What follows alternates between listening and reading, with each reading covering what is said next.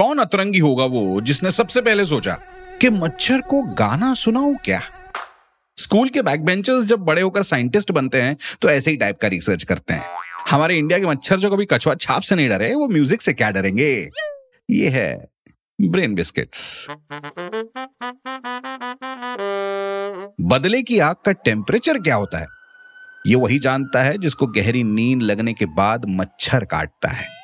इस टाइप के परेशान लोगों में ये साइंटिस्ट लोग भी होंगे जिन्होंने ये रिसर्च किया।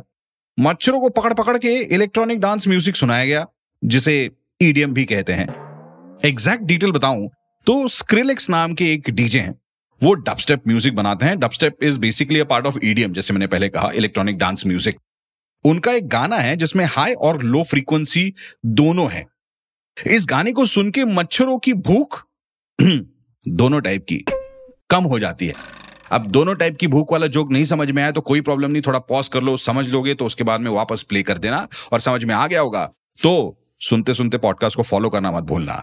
भाई, एडीज इजिप्टी, जिसे कॉमनली येलो फीवर मॉस्किटो कहते हैं, ये एक ऐसा मच्छर है जो गाना सुन के काटता नहीं है। वेल, कम काटता है। That's what the experiment says. देखो भाई, हम तो जाति और वर्ण को बिल्कुल नहीं मानते, तो हमारे लिए तो सारे मच्छर एक है। साइंटिस्ट लोगों का इस रिसर्च के बाद ये कहना है कि भाई, म्यूजिक सुन के येलो फीवर के चांसेस अगर कम हो रहे हैं तो म्यूजिक सुनना कोई बुरी बात थोड़ी ना है।